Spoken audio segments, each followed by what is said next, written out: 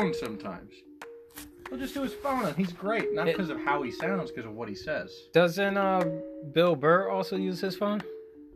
I couldn't tell you. He very well might. I think there are a lot of people who do that, and they do just fine. Second of all, is it hot in here? Is it hot? What, am I sweating?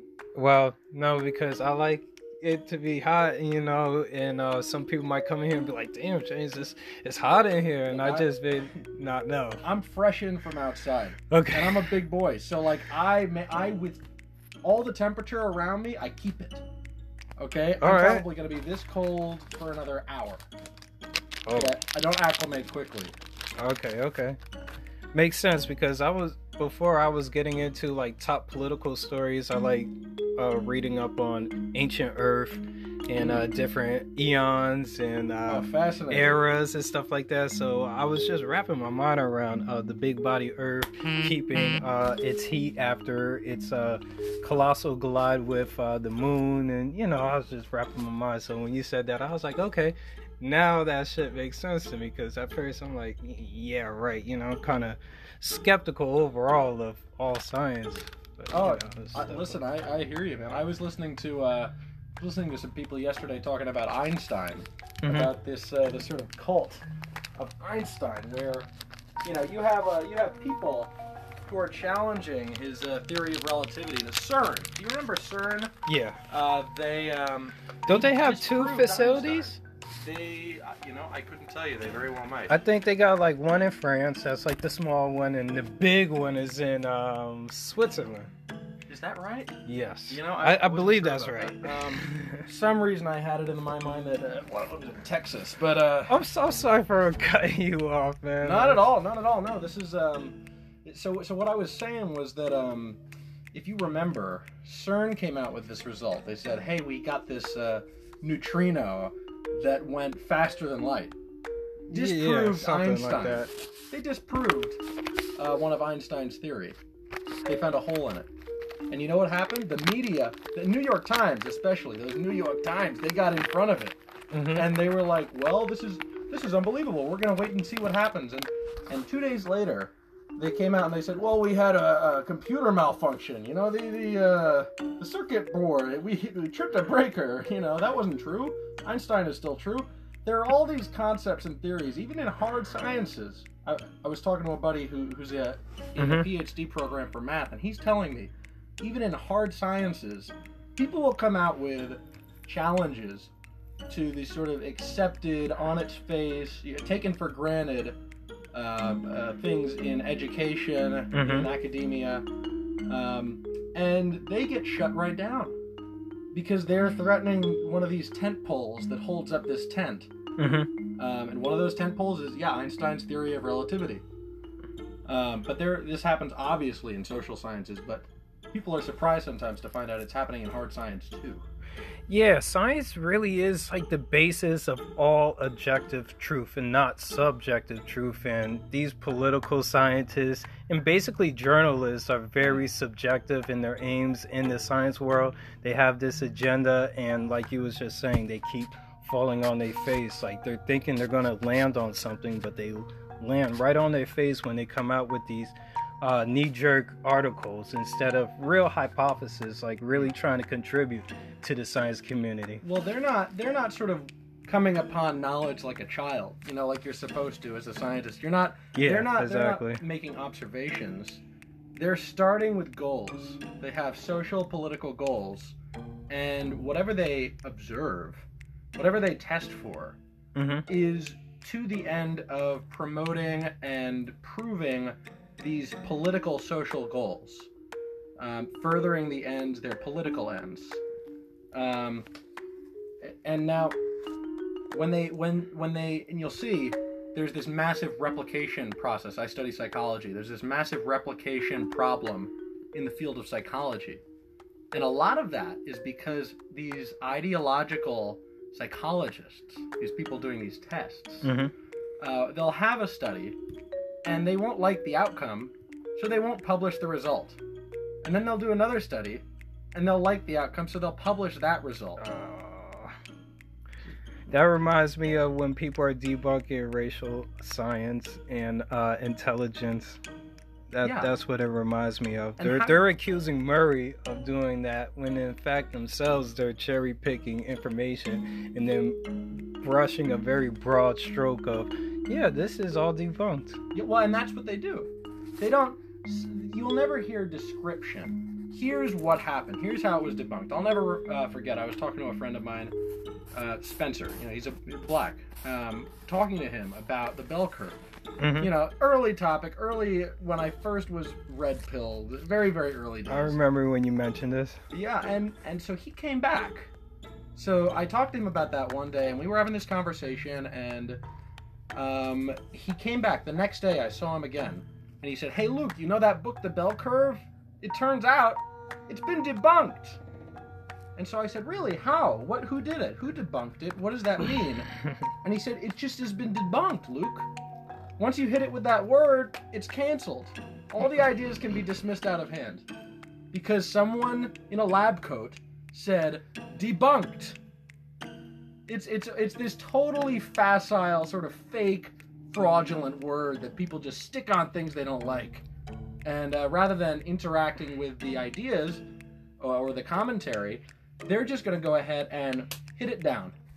And the fascinating thing about science is it goes around the community multiple times. Just as a hypothesis before it's even theorized as an actual theory, let alone a fact. So when Eastern scientists are reviewing their own ancestry and picking up skulls and science relativity, they come out with the same conclusion as us Westerners. And then you got these far niche Westerners that's saying, yeah, y'all Westerners are wrong. And then you turn on the Asian news and India news. Actual scientists in Iran learning about their own ancestry come out with the same conclusions that Homo sapiens all evolved at different paces in different regions. Well, for very specific reasons and not this broad, stroke that everybody's created the same, that very stupid shit that they always say, for lack of better terms. Yeah, I mean, you have two real possibilities here. I mean, I'll guess you have three possibilities. I'll focus on two possibilities. So one of them is evolution is true. Okay? Evolution is the effects of the environment selecting for certain qualities in an animal. Mm-hmm. That over time, animals who are more successful in certain environments breed. Animals that are less successful in those environments either don't breed or they die. And eventually, after thousands of years, you come to people who are very well suited to a particular environment. And the Earth is a various place. The other opportunity, the other possibility, rather, is no, people are special, they're different. Now, I actually agree that people are special and that people are unique among the animals. I think it takes a lot of sort of mental gymnastics to just say, like, people, indistinct from other animals, our distinctiveness is just something that we happen to see. It's a self-centered distinctiveness. Yes, subjective reality. But I think that there is a unique thing about humans. However, does that mean that we are completely separate and in a vacuum from the rest of society and nature and history? I think we are affected by our environment over time, just as anything is. You even see this in your life, in your own personal life. I totally agree. This is intuitive. And that side that comes with, criticism is cool. I welcome it even on my basis, but their criticism comes from a destruction of the basis with a replacement of something that isn't foundationally accurate. They're postmodern. Yeah. I mean, this is the thing when you talk about Iranian scientists. Like, what are they not in Iran? They're not postmodernists. They're not relativists. They're not looking to try to retcon some political motive into fact-finding. They don't care about none of that shit. Well, they care about themselves. They care about their people. Yeah, obviously. Okay? The Iranians are a particular people. They are an extended family. They treat each other that way. They're a traditional society. The globalists, these financial elite, these plutocrats. Plutocrats, that's a new one. Yeah, well, these rich people who run governments, who are in charge of everything, these oligarchs, are motivated to shuffle around the people of the world as if it's their playpen. When I said the word oligarchy to a very left-leaning friend, he was like, no, there's no oligarchy. You don't know what oligarchy means. I'm like, bro, if I said that, I think I know what I'm talking about. Now, please correct me if you will. And he could not even tell me where does our oligarchy came from. And I began to break it down even from Roman times when they used to say oligarchy in the publics. Of just the very basis of that word is relevant to this very day. Of course it is. I'm surprised that a leftist would be critical of the idea of an oligarchy. Leftists, especially Marxists, which is the tendency of leftism, they focus entirely on these material investigations, on creating these Hegelian dialectics where they compare these material realities against one another. When you do that, you find that society is organized a certain way, and there are certain people who you can categorize as oligarchs. That's a useful term. Yeah, and it's ironic that their implementing of the action is oligarchy, basically. But they're saying, no, it's not oligarchy, it's not totalitarian. But in order to implement what they're suggesting does require totalitarian. Well, it's freedom. They sold you this bill of goods. They said, here's what they do. Ready? It's a small microcosm of a bigger picture. Look at Twitter. So Twitter, this big platform, public, everybody's allowed on it. Mm-hmm. Well, public, quote unquote. Yeah, everyone's allowed to be on it, right? Everybody. And you can see from what's on Twitter, if you look through Twitter, what you read is a public consensus. You see that and you say, oh, this is how the public feels. These are the tendencies and desires of just the average man on the street. What you're not seeing is that Twitter is curated by these oligarchs, by these business elites, these rootless cosmopolitans. And I'll give you an insider on what was the first crack that made them turn that way is Black Twitter, unfortunately. When they started trending with their stupid trends and that dominated the overall American trend as the global front and top news of Twitter, that's was the first breach that made Twitter like, all right, fuck this. We need to alter our algorithms a little more so that's not so free based to just what everybody's reacting to. Well, if you'll remember, Twitter was going to be sold to Disney a couple years ago. It was going to be sold to Disney, maybe still not though. Well, what happened was it was going to be sold to Disney. Jack Dorsey was selling Twitter to Disney, and just before, like the week before the sale was going to go through, Jonathan Greenblatt of the ADL gets in touch with Disney and says, "Hey, you're going to buy this platform with all these anti-Semites? Look at all this stuff. Everyone, apparently, if you open up the microphone to everyone to talk, everybody's secretly really anti-Semitic.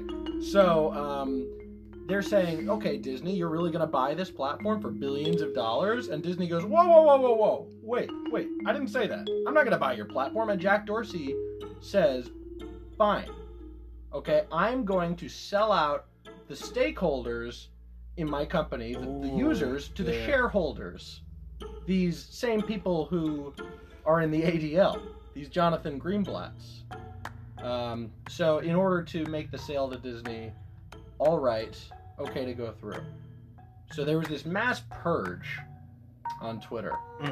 And they talk about this every once in a while, but this was the first big purge that I can remember people really talking about. What's a Disney stakeholder purge? It was the ADL, Jonathan Greenblatt purge. Disney was just saying, well, if the ADL comes in and says, okay, Disney is anti-Semitic. Look, they've already tried that with Disney. They said Walt Disney's a Nazi. He's anti-Semitic. Look at all these old Disney movies. We've got to change what Disney is. Now look at what Disney is. Look at the movies they make. How can this multi-billions and billions of dollars company not make a simple, entertaining popcorn action flick for infinity budget? They can't. They can't make it.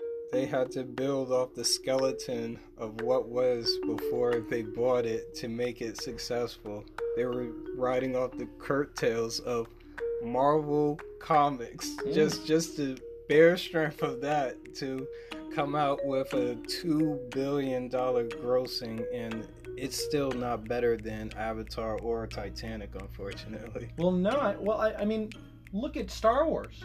They take this franchise, this beloved franchise that makes a killing. I wasn't gonna include media, that into it, but we could dive in before we start on the politicalness. I mean, really, to just get back to my original point with Twitter, I was using that as kind of an example of how these elites use quote unquote freedom to make you kind of think that everything that is going on is just everybody agrees to it. It's just the consensus. It's the public consensus. It's the tyranny of freedom. It's anarcho-tyranny, okay? Everybody can do whatever they want. Private companies can get away with everything. The government will not protect you for your constitutional rights if it's a private business that's infringing on them. At that point, what's the purpose of this Constitution? Just to keep the government away from you? Well, what happens when Twitter and Facebook are more impactful on your personal life and you deal more with them than the DMV? What's the point of living in America like that? Bro, you're dropping bombs right now. It feels like I wanna bait into that topic, but I do want to digress into the list. We'll go back to that some other time. We'll do that some other time. I'm gonna keep that in the back of my head, though. Well, it's 2020, though. I mean, now it's time to talk about 2020. Yo, 2020. Now I can answer your question. 2020, I was on my knees praying to God, and then next day going over to my grandparents' house. That's what we usually do: have dinner, play games, just spend that first day of the new year together. Excellent. What about you? Well, for New Year's Eve, I was originally going to go into my brother's apartment in Brooklyn, and I don't drink, but he's been asking me for a while, are you going to drink? Are you going to drink? And I'm like, maybe I'll have a beer or something. Turns out that night, I get off work, I give him a call, and he says, we're going bar hopping. I'm going bar hopping with my friend who we go. Anyway, long story short, I didn't go to Brooklyn. Okay. So I stuck around. So you kept your sobriety close. Yes, I did, which was the right thing to do. Although I would like to see my brother, of course. But I went over to a friend's house, and then next day, New Year's Day, I did homework. I did schoolwork. But it was nice. I definitely, as I do every night, I was praying, and that night, New Year's Eve, I thought a lot about what this past decade has been, and it really just feels to me like this beginning of a new decade is an opportunity for a lot of changes. So I was praying to God about that. I was praying that people reconnect with the reality they're supposed to be connected to. Because it really felt like this past decade was disconnected from reality completely. I felt like we jumped into a new timeline. Things were crazy. Yeah. Set of pedophile, satanic, elite networks, fucking Jeffrey Epstein, like what? I do got one topic on him. I'm sure. I've got a little bit about him also. I mean, my point there is just, I'm ready to think the Yeti's real. Like all these things I started the decade thinking were bullshit and crazy fringe conspiracy theories. Right now, second day of 2020, I believe all of that stuff. All that stuff I used to make fun of people for believing. I think a lot of people do. Sometimes when the medias jump on topics, I'll let it simmer for a while, and then the news update will come up, and then I'll know. Yeah. Well, if they want you to. Look at the Las Vegas shooting. Biggest shooting in American history. Biggest loss of life in America since 9/11. How long did it take the media to just drop that story? Got totally memory hold. Nobody talks about it. No one talks about it. Why did you do it? We don't know. Stephen Paddock. I'll be honest, I didn't know that. That it killed more life than 9/11. Not more. It was the second most. Oh, second. 9/11 was the most, and this was the second most. Okay. And hot potato. Nobody wants to touch it. And why is that? Do you think it's because there's no information? Or do you think it's because it's not information that is beneficial to these media elites to publicize? I should look more into that. I mean, that wasn't this year. Under my radar. Yeah, and I know that wasn't this year, but that and Sandy Hook, I think, needs to be brought up like years after. Let's see. Look, Sandy Hook, I don't know anything. But these events like really foretold. Yeah, I remember Alex Jones. I saw the he was what is that called? Lawyers interview you at the beginning of a trial. It doesn't really matter. He was being interviewed because he was being sued by the parents of Sandy Hook victims. Yeah, I remember that. And he said in part of that interview that he gave, he said, "You can't blame me. I have media psychosis." He said, "I hear so many crazy things every day that I don't know what to believe. You can't blame me for believing anything." And that's believable. That's believable, actually. Coming from him, and I was on Alex Jones for the longest, ever since he was out there with UFOs and stuff like that. He's a good talker. I never really spent much time. Shape-shifting reporters, and then all of a sudden Trump comes, and now he's like totally into fighting for our republic. And what happened to him? Yeah, he got crucified. He got crucified. He got deplatformed. Alex Jones? Yeah, for his category and his niche, he technically did get crucified. Yeah. Because if he was like, I don't know, some painter and whatever, and then get deplatformed, that's not really like. I think it's a big of an impact. Yeah, well, I mean, he had a huge audience. I think he still has a huge audience, but he had a bigger one. Good news it's so hard to see through all the mist whenever I tune into him. Did you tune into Alex Jones? Yeah, because as a longtime fan. Same thing with Crowder. There's not every video he produces is gold, and there's some parts in it. Yeah, you should take note, but that's just that part and not the entire video. So Alex Jones is the same way. I think maybe you could catch on to the title, and maybe you feel tempted to click on the thumbnail, but there'll be like some silver lining in his report that's worth talking about, and the rest of it is built up studio type of thing, and these and this and that. You gotta fast forward. It's a show. I mean, and look, Alex Jones is a great showman. He's a great showman. I would give him much more credit than Steven Crowder. I think Steven Crowder, also a showman, but I see someone like Steven Crowder as a gatekeeper.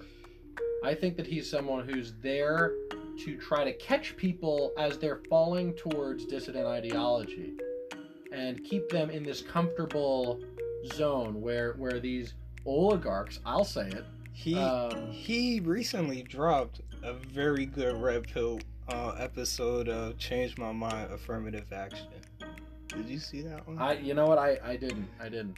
That one might just deep red pill some people. That topic alone, I loved it. And especially when he had this black professor up there, but none other than the black professor. He had some kid up there, and it was so gold watching the kid slowly just semi down and take in what he's saying, what he's proposing. So what was he saying? What was the point of the video, if you could sum it up?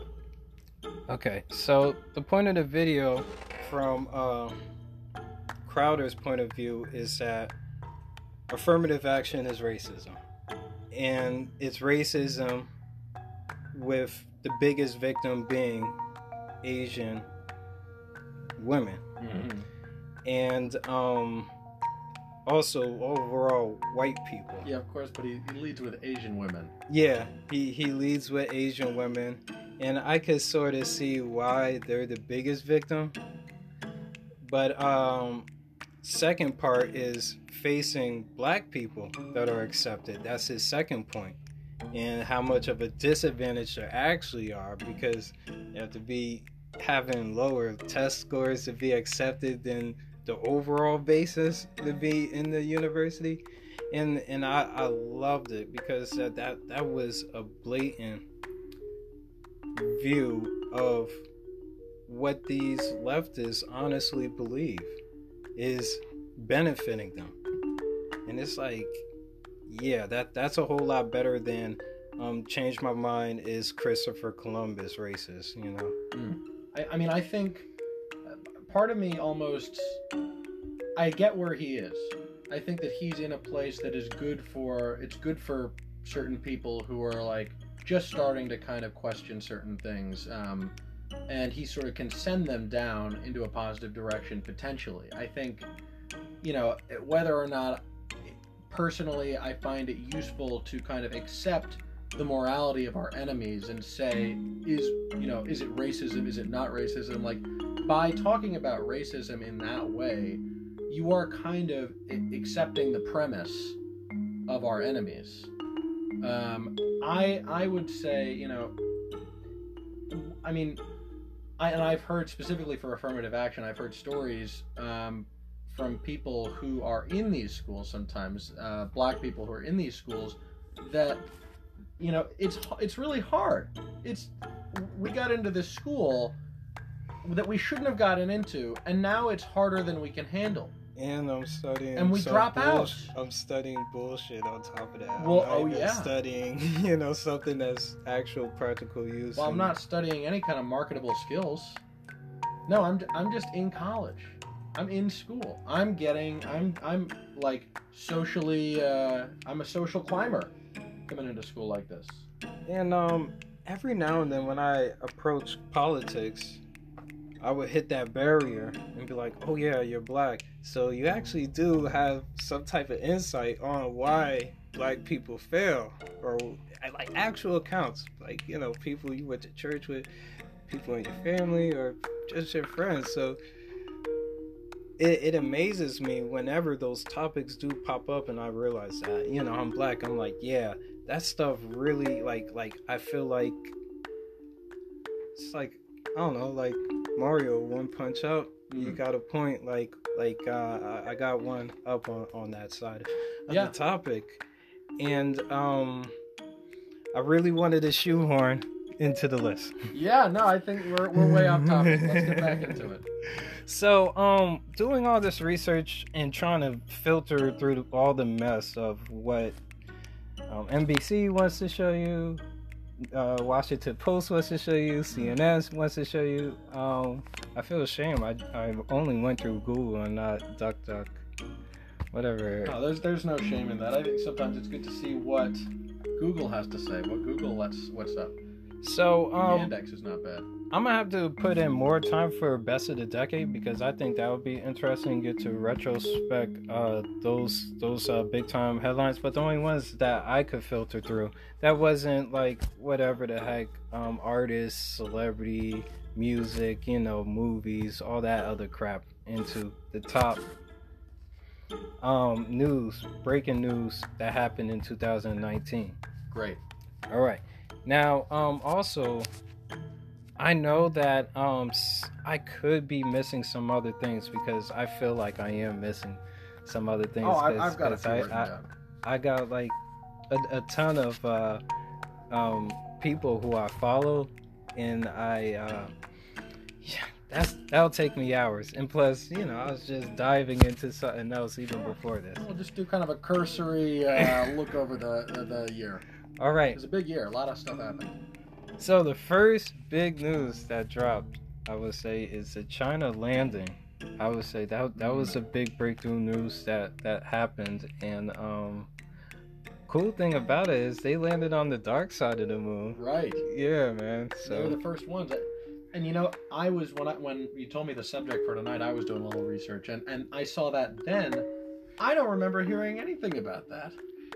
Yeah, I remember hearing it, and there was hella memes coming out and hella conspiracies saying, yeah, well, now China has to be in on the Illuminati and whatever the hell, aliens and Nazis, all those weird conspiracies, like they know the truth.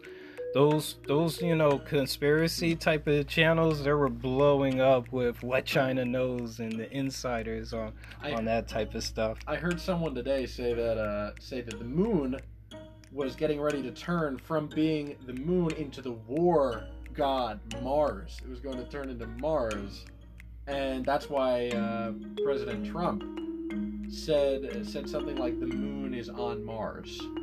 But I saw it on 4chan, and I didn't really read the thread, but I saw there was a thread about that. It really made me think about the Chinese moon landing on the dark side of the moon. Maybe they have some strategy to prepare for Mars.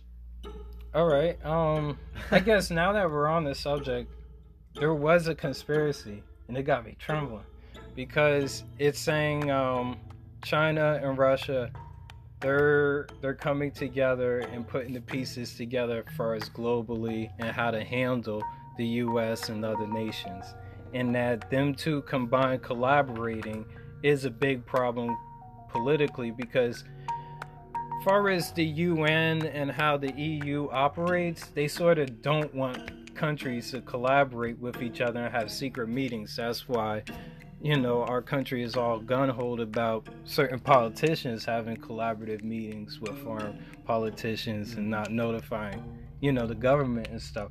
But with them, doing that, they're also taking in consideration of America's debt and what it means to them stepping forward. And the proposal is that they're going to try to do some new type of currency. And we heard this tale from all the way Qatar days, 9/11, about they're going to get rid of the petrodollar. So what makes me tremble about this is all the way up until this part from 9/11 days, and probably even before that, Qatar really does like making money. And America was the breadwinner of making money. And we had the game in there. With China now trying to mobilize outside of their country, now with them moving like places in Africa, I heard, and Russia now expanding its own borders because with the polar caps melting, there is actually some of those glaciers are receding, and Russia is actually gaining back some of its land that they couldn't access overall. And build more resources. Gain more resources from all that, newly acquired geography that has always been blessed with ever since way back in terrible Ivan's day, whenever he fell. Anyway. Yeah. Well, what comes to mind for me when you're saying this, and this is all Russia conspiracy. Yeah, sure. Yeah, we'll go down. We'll go down with it. So, with Russia and China challenging the petrodollar, or saying that they want to get out of this system, every country in the world is in debt. Every single country in the world is in massive debt. To who? This is the question you have to ask. Who is every country in the world in debt to? International bankers. Okay? And these international bankers, so look, our current monetary system is a debt-based system where the government mortgages their current population against their future population. In order for this to work, everything has to stay more or less stable. The establishment has to just stay exactly the way it is. Nothing can change. So, And this has been happening for generations and generations. When you look at countries, okay, that challenge the petrodollar, that challenge this system of international debt slavery, let's go down the list of these countries. Libya, that was Gaddafi's crime, was doing that, was pulling his country out of the system of international debt. Second country, North Korea. Okay, third country, Nazi Germany. The most demonized, hated countries in history are all countries that tried to pull out of the system of international debt slavery. I think that's what Russia and China is trying to do. And I wish them luck. I think maybe they've looked at history and they've said, look, we see what happened. We see why all of these people have failed, because they're not big enough. If we got together, you and me, Russia and China, we could be potentially the first people in history to claw our waves out of this financial slavery. And by that point, I would hope that they would be able to drag some of the rest of us along with them. And not in a nuclear holocaust. Please not. I don't think so. I don't think so. I mean, and this is the thing that's always said is, like, anytime anybody tries to get out of this debt, their people say they're gonna kill everyone. Oh no, they're gonna kill everyone. Everybody invade them quick. We have to stop this. But who's saying that? The people in the media. And who owns the media? Who are these? The same international bankers. Okay? It's like the greatest but worst story ever told, man. Yeah, well, and this is, you know, I haven't heard this thing about Russia and China. I'm going to do some more research on that because I'm curious about that. If that is true, then I am far from trembling about that. I am optimistic. I hope they win. Because what they want because is that not actually evil. does correlate with the ultimate plan that, you know, Q is trying to say. Well, so, and what I've been sort of away from Q for a long time. What is that? Oh, Q is like some insider in that. Oh, in yeah. our What is the NSA. plan? I mean, I know. I Oh, know the plan is to liberate the people from, you know, the system. Something like, you know, it sounds like the Matrix, honestly. It eerily sounds like the Matrix now I think about it. Well, this world that people sort of instinctively, intuitively understand, without having to understand it really intellectually, the system that people are in, they understand it, and it's reflected in art, like the Matrix, like Dark City, like there are plenty of examples, like the Joker. Okay, there are plenty of examples of people who make these movies that are not intentionally, you know, full of these esoteric messages about the way the world works.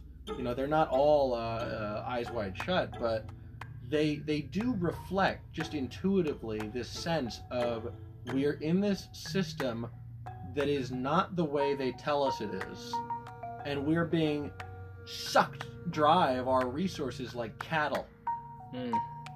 Yeah. To correlate, man. Now I got like 5 points to remember. All right, let me just get rid of one. Like cattle, they're I told you about dark matter 2525 before, and they dropped this very good red pill about like the slaughter, and you should like this because you like religion. Okay, so I'm trying to get the points together so that I could deliver this the right way. All right. So the fisherman, no. It's the shepherd. He has his flock, and he would try to protect his flock from the wolf.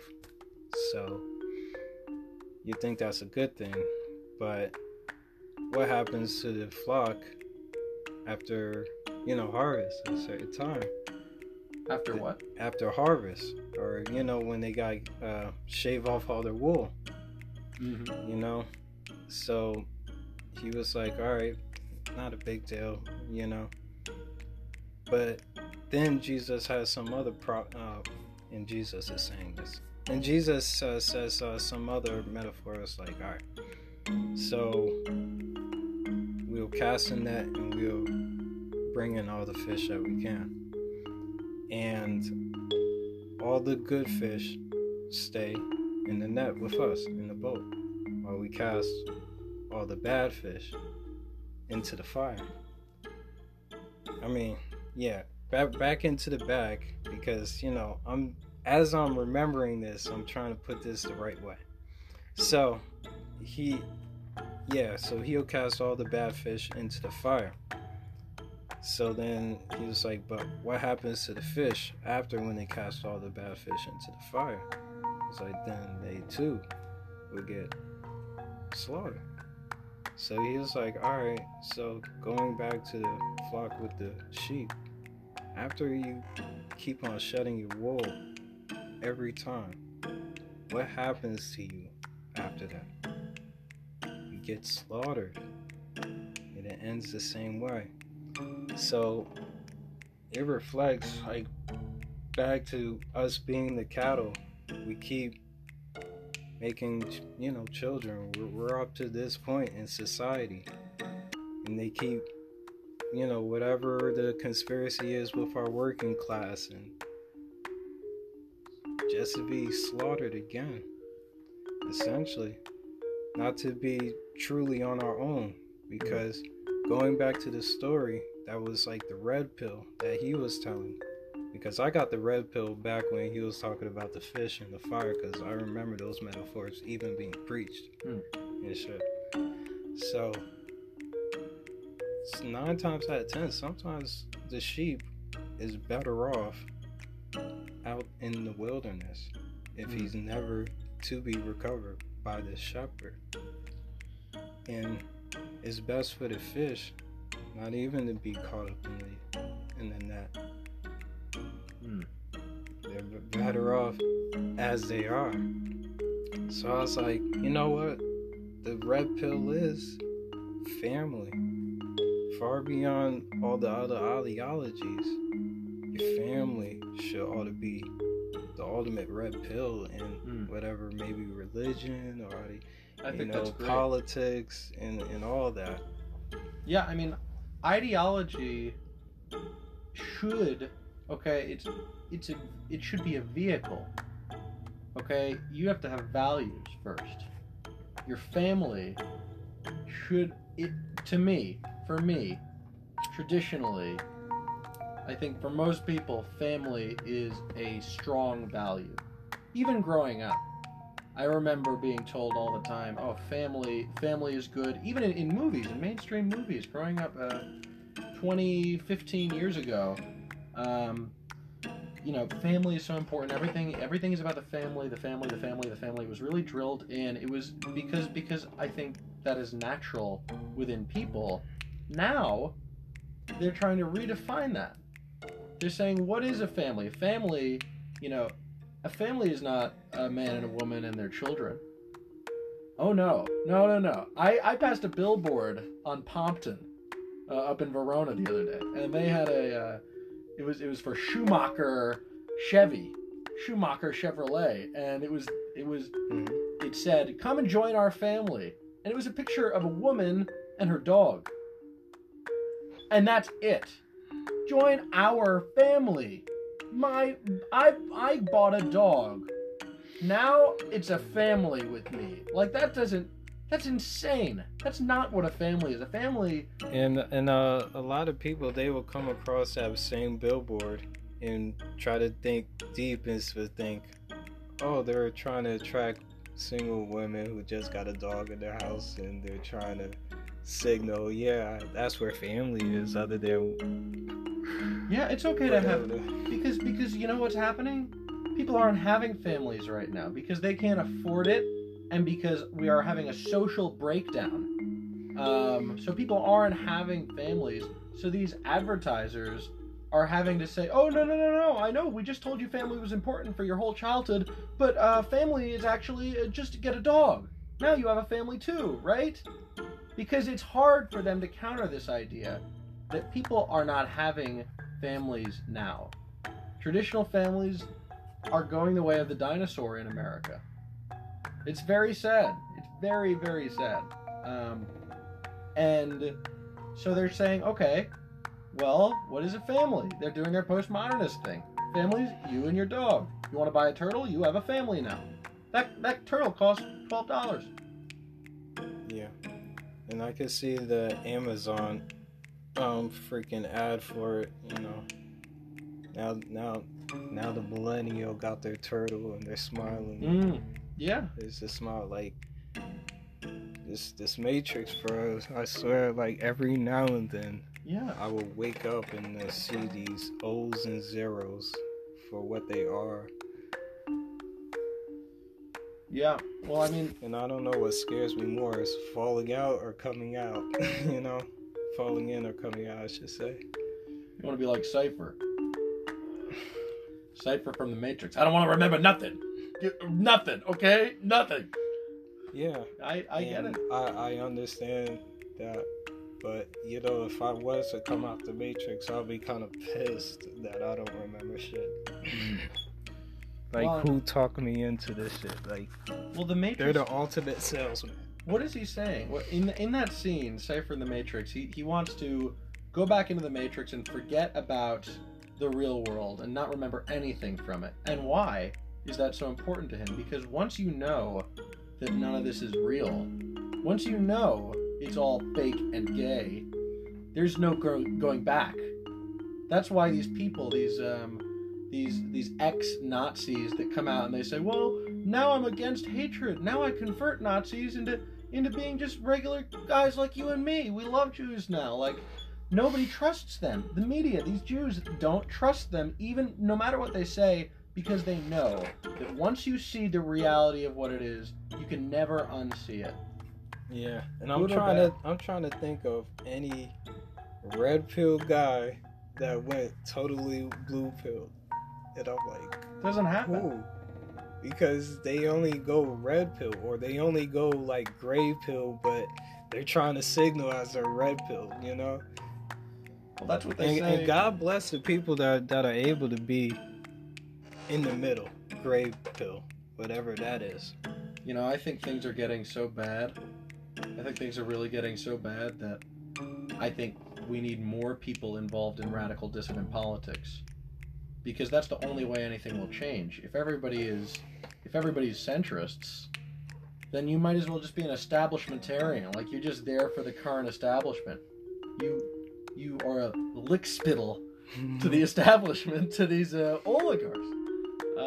And so we need people to be more extreme. You know, there was this reminds me of this Manchester study of the University of Manchester, where they were doing a study on ethnic diversity in an area and what the effects would be.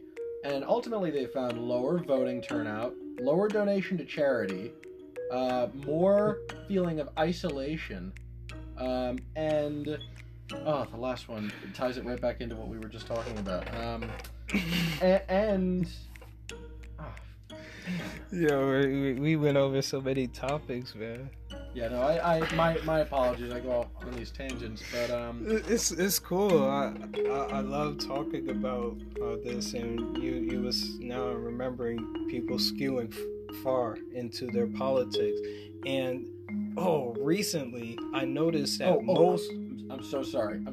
Go, the reason I brought that up is the last bullet point was that people were more interested in dissident radical politics in a more racially diverse area. Yeah. And that happened more and more. Yeah. Which just follows. What I noticed, the correlation is every nation, every ethnicity has their gangs, and what their gangs are saying is more ethnic, ideologies, and people tend to fall into that. And people I think do get a good wake-up call within themselves on a more personal level. I think that way, because it puts truth on the table for anybody, for everybody. I believe that if anybody is able to address their cards honestly, they're better off playing the global game. And I think what the leftists are trying to tell you is, no, don't play those cards, whatever the heck. So that was a point that I wanted to make, that I noticed that all ethnicities got their crimes, and their crimes, then criminals. My bad. They skew more into their ethnic ideologies. Sure. Heck yeah. Well, they make sense. Also, the crimes that these different groups commit also make sense in terms of their collective ethnic history.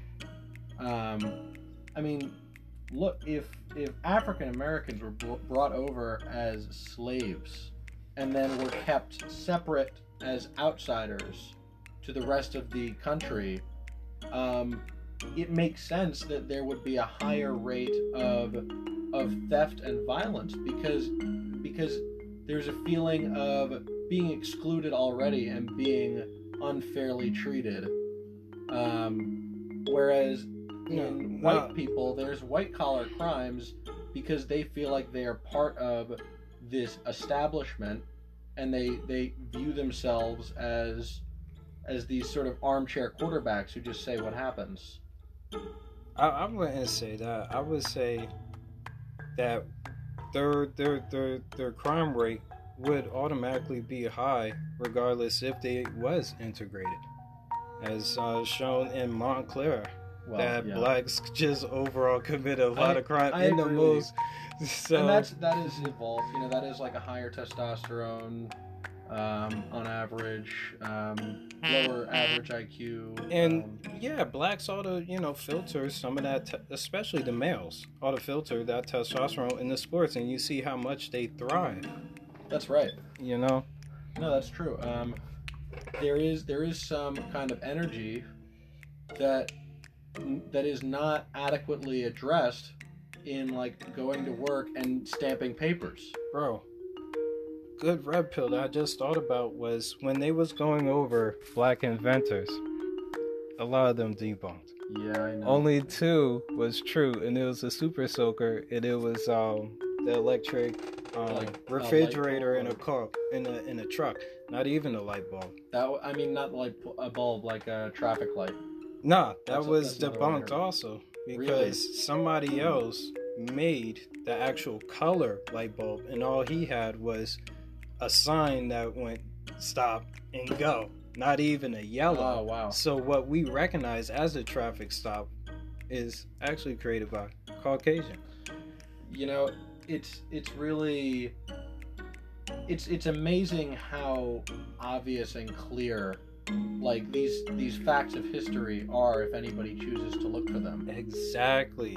That's the great thing about science, but leftists would go, "Pal, science." Well, they say that's debunked. Or they'll say debunked. They'll just on its face just dismiss anything you say.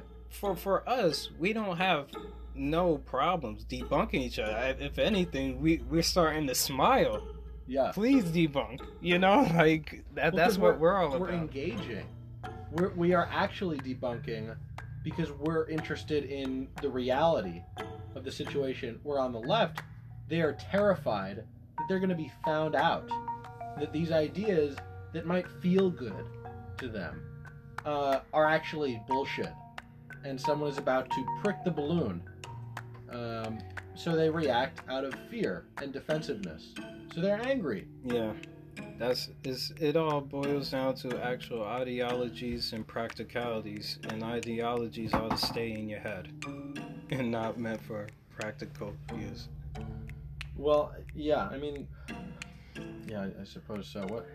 We would wish, things would get along, but honestly, on the board of every, that's what I thought about, inventions, and it correlates with racial science on the true basis that all ethnicities have their niche or contribution to human evolution, if you will. Blacks a certain way with sports, with their bodies. We never would guess what they're able to do with initial sports that were created by Caucasians, but what they do.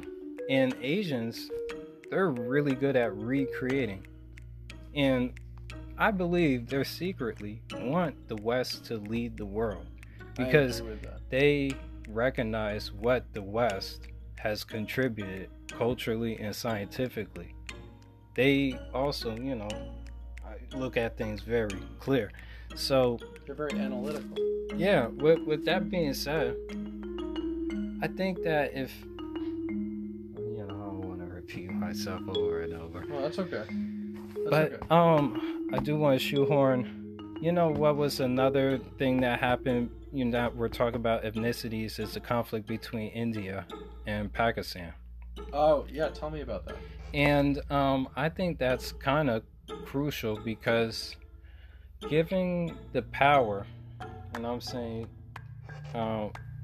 like geo financial power, India has, and what they're capable of.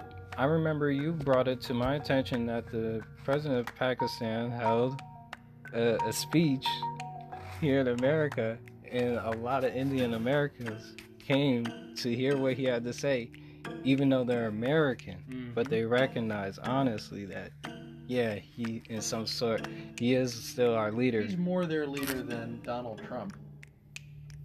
Because they see him and they say, that's one of my people.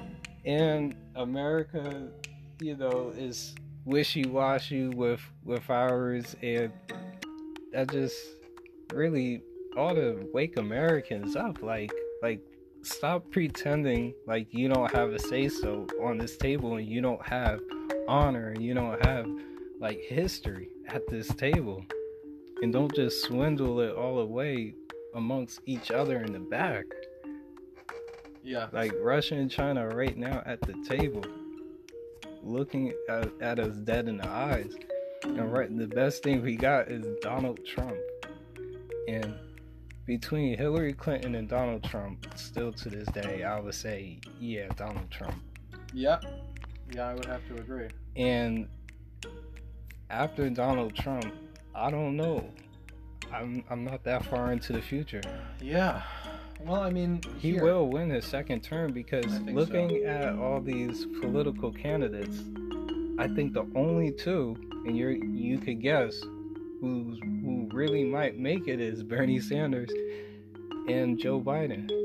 And Joe Biden's going to get destroyed, and Bernie Sanders might have the most pull, but it might be a flashback of Hillary Clinton. You just tried for your last time, and it's going to be your fall. Well, I mean, did you know, first of all, just a brief footnote about the people who are running, that between Bloomberg and Steyer, those two candidates alone have spent $200 billion on their campaign so far. And we're early on in the campaign. I don't know Steyer, but I could believe Bloomberg. The CEO of Starbucks. They're two finance capital Jews who are openly trying to buy the presidency. Yeah, that's what I was going to say. They never have tried to do that before, but now they're openly, bold-faced, just trying to buy the presidency with $200 billion. And that's just the beginning. They're going to spend much more than that. Usually they try to get, their Shabbos Goy.